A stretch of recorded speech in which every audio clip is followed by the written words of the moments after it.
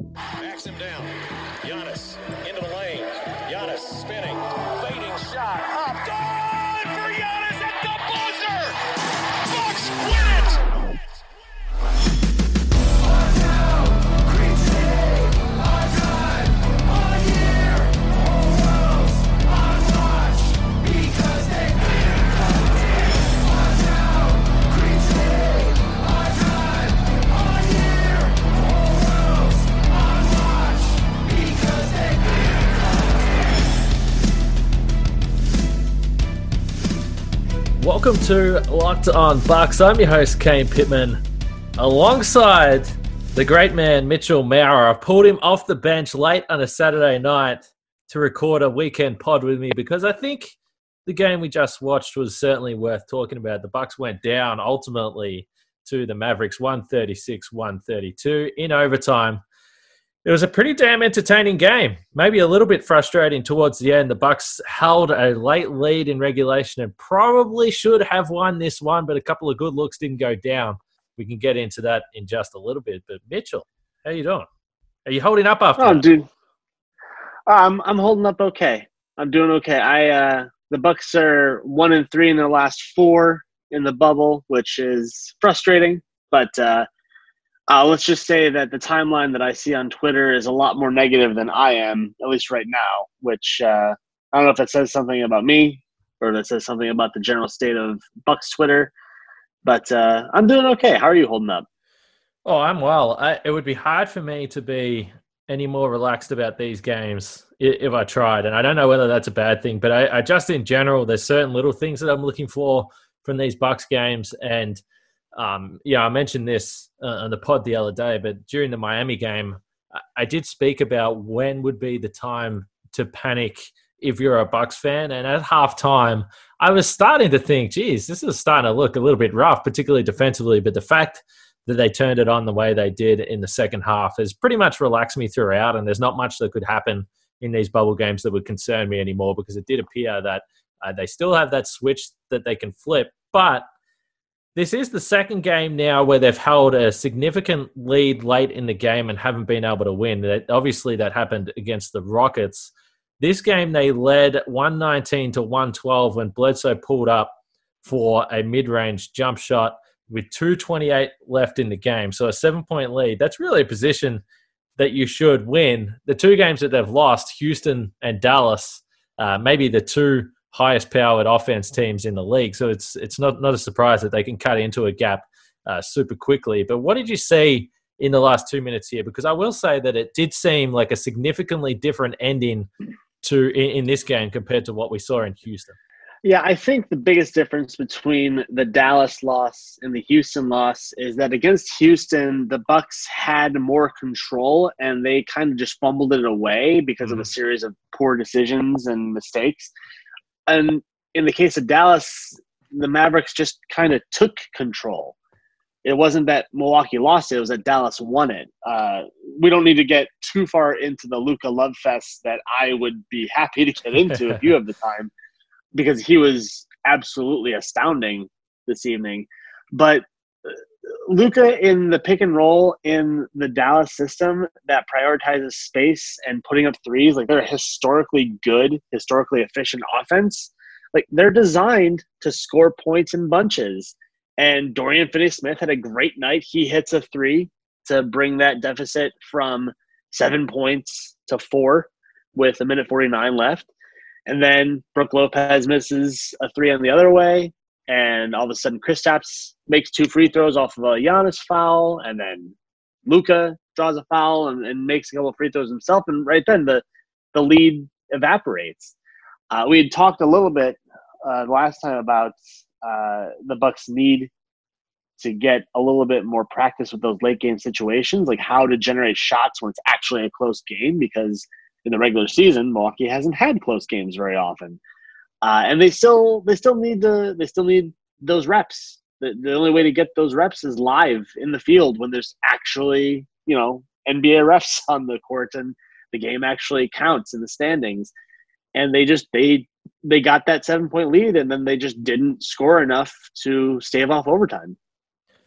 Yeah, no doubt. I mean, for me, when I compare these two games, and this is why I'm feeling a lot better about this one than I was Houston. Again, not that it really mattered. This was the Bucks really easing into the bubble play in that game against the Rockets. But turnovers, they were brutal turnovers that cost the Bucks the game against the Rockets.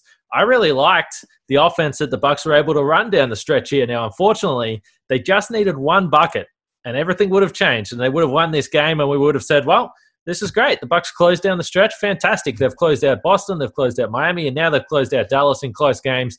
Everything's on track. We're looking pretty good. We're happy about this. Unfortunately, Brook Lopez missed a really, really good look at a hook shot. And we'll talk about Brook in just a little bit. He was absolutely fantastic tonight, particularly in the second quarter. But he misses that really good look. After the game, we just got the chance to speak to him. He was, I think it was Eric Nain that was asking him about that hook shot, and Brook was shaking his head before he even finished the question. He was so frustrated that he missed that look, but he said, this is what I've made my career on, knocking down that shot. That's a fantastic shot, and I know that next time, hopefully that one will go down, but I just can't lose any sleep over that because that's exactly what we wanted to run. We got exactly what we wanted. And then down the stretch, after we had the challenge where there was a foul called on Giannis. It was very clearly on Chris Middleton. Giannis stays in the game. The scores are tied at 119-119. Giannis runs a pick and roll with George Hill. He pops back to the three-point line. Again, we've seen the Bucks use the pick and roll late in games with great effect, whether it's Chris and Giannis. This time it's Chris and George Hill. George Hill popped back wide open three-point shot. Hill, wide open. Yeah, I mean, it couldn't get any more wide. And we saw Hill make a pretty big corner three earlier in the fourth quarter. He misses it, and the game goes to overtime. So, if I can take a step away and, you want to win every game, this would have been a fun one to win overall because Dallas are a really good team, and this was a fun game to watch. But those two opportunities in particular, they're great looks. It's great execution. You get what you wanted, and they just didn't fall down. And, what this game, what does it mean if the Bucks didn't win it? Nothing in terms of the standing, nothing in terms of playoff matchups. You're probably not going to see Dallas again regardless. You would love for them to be knocked down and go in and you win. But as long as the execution is there, then I can walk away satisfied from that. Yeah, and I think that at least on offense, to your point, like you got the looks that you wanted and they just didn't drop. That hook shot from Brook, if that falls, it's all of a sudden it's a 4-point game instead of a 2-point game, and it completely changes it. George Hill's missed three came with 3 seconds left on the clock in the fourth quarter.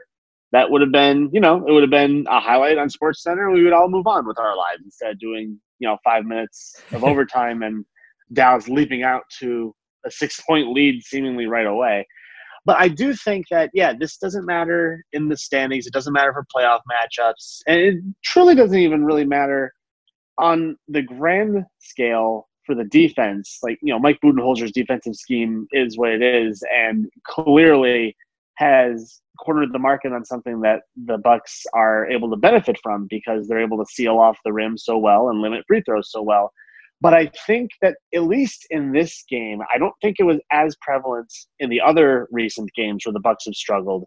But in this game, there was a lot of what seemed to me, at least in the moment, I'm not sure if it was an execution issue or maybe they were actually doing the assignment and they were asked to overhelp on Mavericks players when they got the ball in close to the lane. And it left a lot more space for Dallas's shooters who were already able and willing.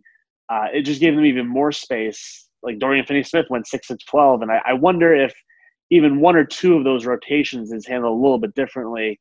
If one of those made threes turns into a miss, and that, just like any of the missed free throws that the Bucks had in this game, that could have changed the entire outcome of it. So that's the only thing that I would take away in terms of being a somewhat important outcome of the game, at least for the Bucks and their film sessions and coaching discussions, is whether or not the overhelp is going to be a problem in the playoffs. But we also aren't necessarily going to see any teams in the Eastern Conference that are built quite like these Mavericks are.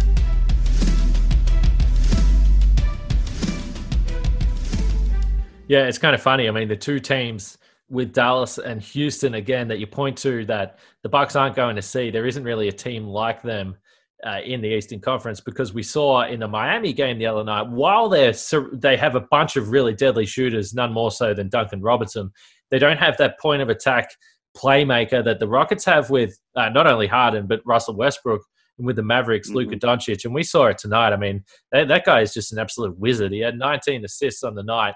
And when you talk about the overhelp, this was the difference for mine with the Bucks defense, because early in the game, the help wasn't there so much. And he was like, oh, okay, I'm just going to put a little fake around the back, or I'll do a little hesitation move and I'm going to score in the paint. The Mavericks scored 54 points in the paint in this game, which is unheard of against the Bucks. The Bucks were only giving up 27 points in the paint in the bubble coming into this one. And we know it's a number in the 30s across the regular season. I mean, they just don't give up 54 points in the paint. So I think that the defense was scrambled a little bit to start. And, it's worth noting, if you're going to play Dallas, you're going to have to score a bunch of points, because this is the best offensive team in the league. And we saw exactly why. Luka Doncic is just absolutely unbelievable. And it's also with the Mavericks threes, they got up 53 on the night.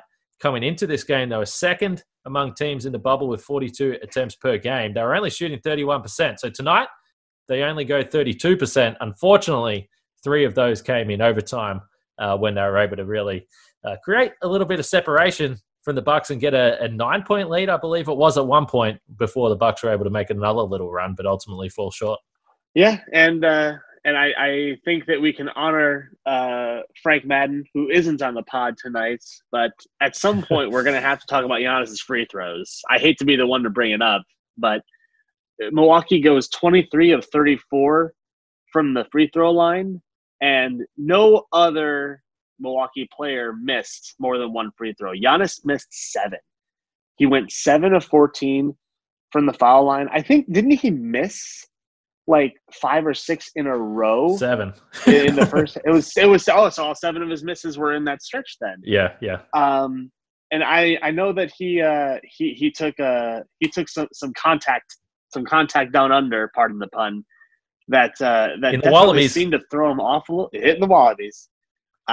It seemed to throw him off a little bit. Something was off with Giannis after, whether it was the free throws or getting hit in the crotch or something. Something was just not quite right, like in the middle parts of the game with Giannis. But those 7 missed free throws they're huge. And 3 of them were airballed, which is, even if you're not Frank Madden, it's absolutely frustrating and drives you crazy.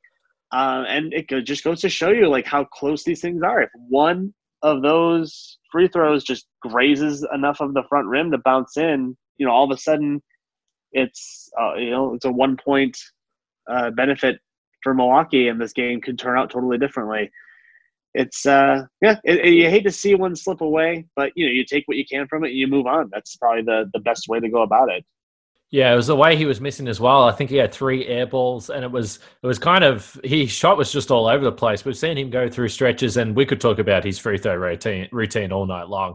In many respects, we're probably lucky Frank isn't here. And I can't confirm or deny whether Frank is not here specifically because of those 7 free throws. I'm going to leave that up to the listeners to decide, to come to their own conclusion with that. But I can't imagine what he was going through during that stretch. But air balls, super short. Some were really flat. Some had a lot of loft, a lot of arc on them. It was a night that we've actually kind of hoped that we'd moved on from. But again, it was a nice little reminder that, listen, this is going to be something to be a little bit concerned about. The funny thing is, once he got back on track, he knocked down 2 clutch free throws in the overtime that brought the Bucks right back in it before Luka had that ridiculous between the legs pass in the pick and roll. And that finished the game. That was so filthy.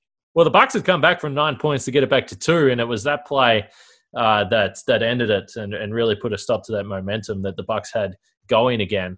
Giannis finished all up with 34 points in 33 minutes, so another big scoring night, 13 rebounds. Only the 1 assist. He did have 5 blocks, though, and did foul out in the end.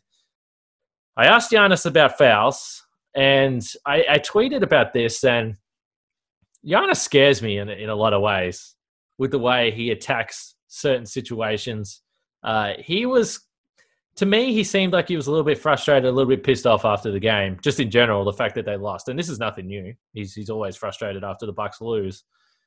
But I asked him about the free throws in general and whether players, because we've seen free throw rate across the league go through the roof in the bubble. So I asked him whether players are struggling to adjust to the way the games are being called, and why there's so many foul calls, and him personally, how he's seeing this foul trouble and how he works through that. And he didn't give me a lot, let's be honest. He basically just shook his head and said, no, I'm not worried about the fouls.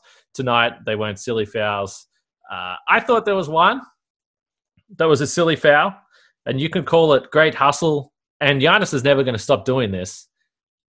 And I tweeted that this is why we love him and this is why he's so great, but it's also why he's a little bit terrifying, because he got fouled on the other end and he was really frustrated. He was out of picture for a long, long, long time. And then Porzingis went up for a dunk and Giannis came flying in at full speed, trying to block Porzingis at the rim. It would have been the most insane block just about in the history of the game if he had got it. Instead, he flies almost horizontal in the air and lands on his arms. And listen, I don't need to tell Bucks fans about what can happen in that scenario. And it's terrifying to see Giannis in those positions. And that's why, at times, as much as it makes him great, you wish that he could just control those emotions just a fraction so he doesn't put himself in dangerous positions. Yeah, you do. It's kind of hard to prescribe behavior when you're not in that situation. Yeah. It's hard to prescribe behavior no matter what the situation is. But with the amount of contact that he takes, just by virtue of the type of game that he plays, he takes more contact than the average player. That's just a given. Yeah. And no, refs are not going to call every single thing that could be a foul, because if they did, the game would still be going on. We'd probably still be in the first half if that was the way that the game was called. And it's not. And players know that.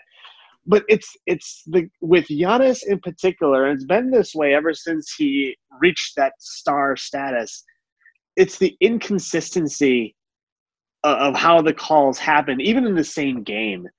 And it's that inconsistency has got to be so frustrating, because if you're Giannis, you have no idea what to expect on a drive where somebody shuffles his feet and gets in front of you, and you put your shoulder into him because that's what you're doing to try to protect your body and still try to go up for the shot attempt, and it gets called a charge when the defender was moving into you and it was definitely a block. And Mike Budenholzer doesn't have infinite challenges to use. You can't try to overturn all of them. And so just with that type of dynamic alone, the only thing you can do is just put your head down and move on to the next one. But everybody has got a limit, and everybody is going to be able to take on so much. And then you add in, the hacking, the swiping. How many scratches does Giannis end up on his arms? I know there was a post game not too long ago where Giannis just all he did in response to a question about the number of fouls that he maybe should have gotten, all he did was count the scratches on his arms to answer. And that's all you have to say. He is an unprecedented player in this era of the league.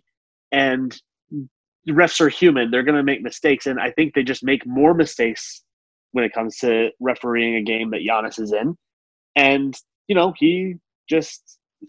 he lost his cool a little bit more than not nearly as much as he did against Dante Hall in the next game necessarily.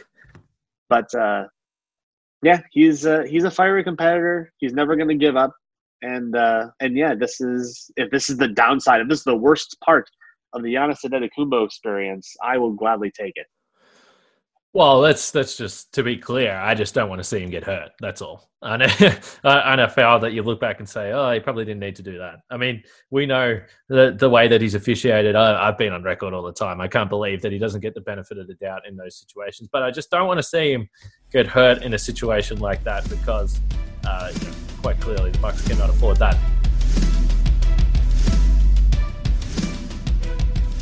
But we've gone far too long before we really knuckled down and spoke about Brook Lopez tonight. He was fantastic. 34 points, very clearly a season high. A Bucks high as well. He topped that game that he had in the Eastern Conference Finals last year. I think he had 28 in Game 1 of the Eastern Conference Finals when he carried the Bucks home against the Raptors, but 34 points tonight. He had 7 rebounds, a couple of blocks, 6 for 12 from 3, and he had 21 points in the second quarter. The Bucks actually went that run, but the bulk of that 21-point run came when Giannis exited the game with the Bucks trailing 54-52 with 3:39 left in the first half. Brook Lopez went absolutely nuts in that stretch. The Bucks finished the half on a 19-8 run. This version of Brook Lopez and what we've seen in the bubble has been unbelievable offensively. Not only the shooting, the touch inside, the willingness to demand the ball in the post. Bud and the Bucks are clearly looking for him. They've added this even more into the offense. We saw it a little bit through the season. But Brook Lopez has by far been the biggest positive for Milwaukee so far. He has. He really has. And I think this is a crucial difference if you consider the lead up to last year's playoffs and this year's playoffs, because they didn't have this version of Brook Lopez last year. Yeah, he was the same person. He was the same player in terms of his capabilities, but he wasn't flexing those muscles last year. He wasn't being asked to produce points out of the posts. He had been in a little bit of a shooting slump over the course of the regular season before the shutdown, and it's really great to see him benefiting from. I'm not sure if you can call it home court advantage, but the Disney court advantage that he and his brother are enjoying. But last year, when it was all about let it fly and just space around Giannis, and they almost wanted to turn Brook Lopez into almost like a 3-and-D center, where all he needed to do in order to maximize Giannis and maximize the Bucks offense was to hang out the 3-point line.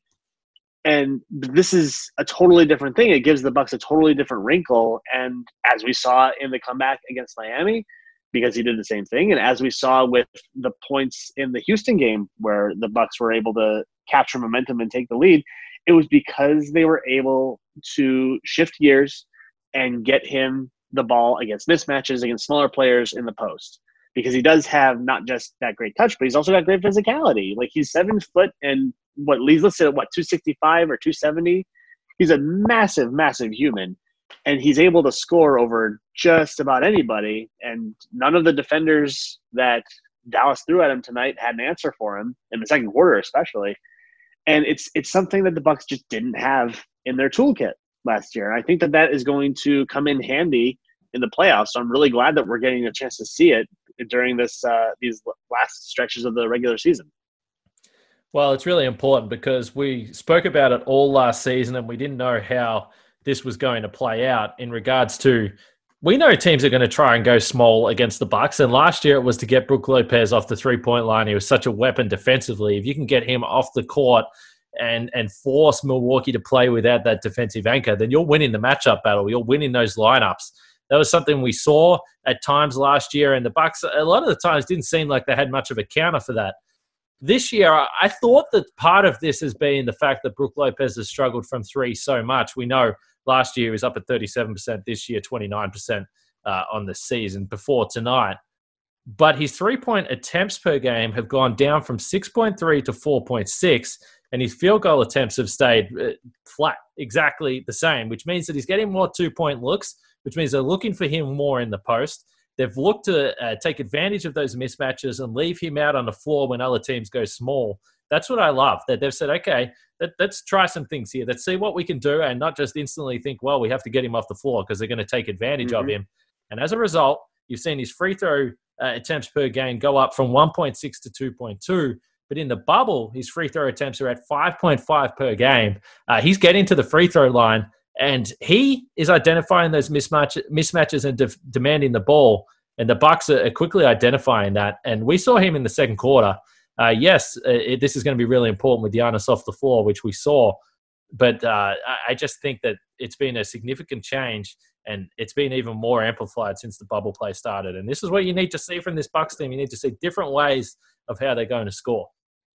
Yeah, you do. And something else that I actually just thought of, it was something I noted on Twitter in the post-game period when, everybody on Bucks Twitter is asking, what's wrong? How do you fix this? The sky is falling, this and that. Not the sky's not falling, but some people are more worried than others. Yeah. But I think that those mismatches that Brook is hunting against smaller players is also in the playoffs going to allow another player who we haven't really talked about yet. Another player is going to eventually be able to find those mismatches on the perimeter, and that's Eric Bledsoe. He is still coming back from his lengthy absence and his late arrival in the bubble, and I don't know exactly how many minutes he played off the top of my head, but I know that he hasn't had – he's not playing without restrictions just quite yet as far as I know. And, he's just not in his groove yet. He hasn't, come all the way back and been settled in. But when Brook is matched up against a smaller guy, that means that there's a bigger guy somewhere else on the floor. And if Eric Bledsoe gets an opportunity to blow past a larger defender in order to put pressure on the rim and create a shot for himself or create a shot for a teammate, that's also a weapon that, as long as he is, on the floor and able to make those contributions, that's also something that Milwaukee is going to significantly benefit from.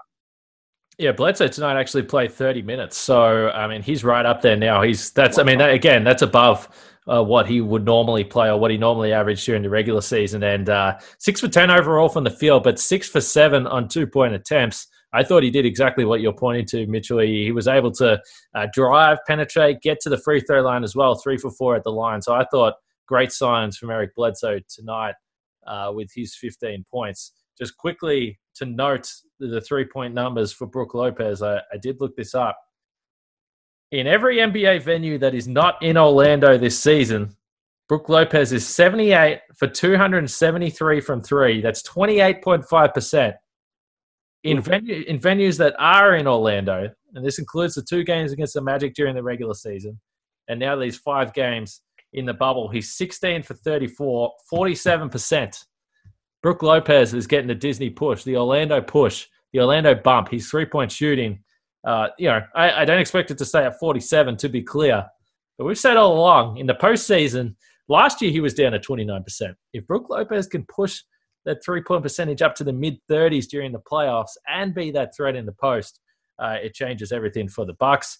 And while we're running through numbers, one other thing to take note of, Chris Middleton tonight, again, just super efficient. 8 for 12 from the field, 2 for 3 from the 3-point line. Perfect at the free throw line. 11 assists and 6 rebounds as well. 5 turnovers, a little too much. We've seen him turn the ball over a bit too much since the bubble has returned. So we hope that number starts to drop.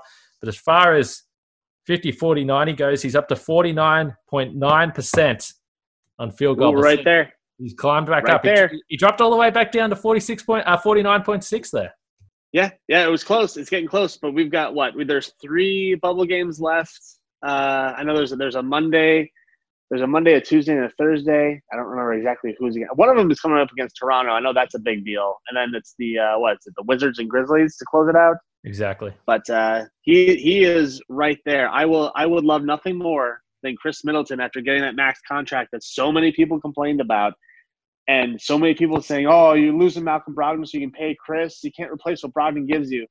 I mean, if Chris hits literally 50, 40, 90 to replace Malcolm Brogdon's 50, 40, 90, it's too sweet. It's too sweet to see it happen that way. It would be fitting. So, any final takeaways? Let me split that out. Any final takeaways from this game tonight? The one other thing I will actually mention, because this was super noteworthy, we talk about Brook Lopez and minutes. So just a comparison for minutes for both teams. And remembering that Dallas is playing for seeding. They're playing for where they will fit. It looks like they're probably going to stay in 7. But nonetheless, these wins are very important for them. Luka Doncic on the night played nearly 42 minutes.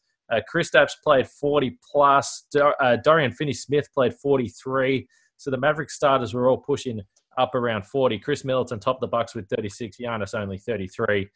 Bledsoe only 30. So, I mean, the minutes disparity is there. Brook Lopez played 34 minutes and 46 seconds, which is actually a season high for him. His season average was around 26. So he played a season high in minutes tonight. He sat out the last 4 minutes in overtime. And I asked Bud specifically about that and whether that was a minutes thing, whether it was a matchups thing. Why was Brook not on the floor in the last 4 minutes? And Bud said, the competitive juices are flowing and everyone wants to win. But I think a little bit of my task is to look at the big picture, conserve Brook and keep him in a good place. We want to be here a long time. We want to be healthy. And I was like, you know what? That's pretty good perspective there. It should be the surprise to no one that the Bucks are putting health ahead of wins right now in these games. And, you know, it's just a reminder that Giannis played 10 minutes fewer than Luka Doncic tonight. Brook Lopez was purposely kept on the bench in the final minutes despite having a monster night overall. For that reason, the Bucks are planning on being here for a long time. And I just simply cannot fault that. No, neither can I. Not even a little bit. And it kind of goes back to the fact that the Bucks' greatest advantage during the regular season pre-shutdown was the fact that they had done such a good job of pacing their main contributors like Giannis and Brook and Chris Middleton and keeping their minutes totals low. And that advantage was, essentially evaporated into nothing because of the shutdown. That can't be helped. That just is what it is, and it's unfortunate it happened that way. But Bud knows what he's doing. He just does. Like, you don't win as many games as he's won with this team, with Giannis as the cornerstone, as the featured superstar, without knowing what you're doing. And keeping the guys fresh and keeping the guys at a certain level of playing time and listening to the advice of the medical staff is crucially important. This isn't a playoff series yet. These games count. They don't matter yet. The games are going to matter at the end of this coming week when we figure out when the entire playoff picture shakes out and the play-in thing is taken care of for all of the lower seeded teams. Once the Bucks actually get into a series, that's when you're going to want to let everybody loose and put the pedal to the metal, because that's what you save up the energy for. We're not there yet. We're almost there. Yeah, I might need to pace myself as well doing these weekend pods. I'm getting a little bit excited as well, but it's fun to have basketball back, even though we hope they won. We would have hoped that they won the game tonight. I'll be more concerned in 2 weeks if they're losing games, because the Bucks have 3 games left until the playoffs start. I can hardly even wrap my head around that. It seems absolutely absurd to think about. But they did go down to the Mavericks tonight, 136-132. In overtime, Giannis 34 points, Brook Lopez 34 points, and Chris Middleton had 21 points and 11 assists. They are back on Monday against the Toronto Raptors. So another really interesting game. And really, this is the last big matchup-wise game before the playoffs start. We know they're going to finish with the Wizards and also the Grizzlies. So those games not going to mean as much. Let's say that. And it'll be interesting to see what the Bucks do minutes-wise. Frank is going to be back on the pod tomorrow. I'm sure at some point free throws are going to come up. I hope he sleeps well tonight. I hope he's able to move beyond those 7 straight free throw misses from Giannis. But ultimately, again, the positive is that the Bucks got through healthy, and that's all we can ask for right now. Mitchell, it's Saturday night. It's midnight. I think you probably got better things to be doing right now than podcasting with me, but I appreciate you taking the message and coming on again. Always happy to help, Kane. Don't you worry one bit about it. I'm going to be up in probably about 5 hours because my youngest likes to get up at 5 a.m., so that's where I'll be. All right. Like I said, start of a new week tomorrow, so we will be back as usual Monday to Friday. We'll be able to get some additional thoughts from Frank on this game against the Mavs, and then we'll look ahead to the Raptors, who, potentially an Eastern Conference Finals matchup once again this year as the playoffs roll on. So for Mitchell and myself, we thank you for listening. We hope everyone's staying safe over the weekend, and we'll speak to you guys tomorrow.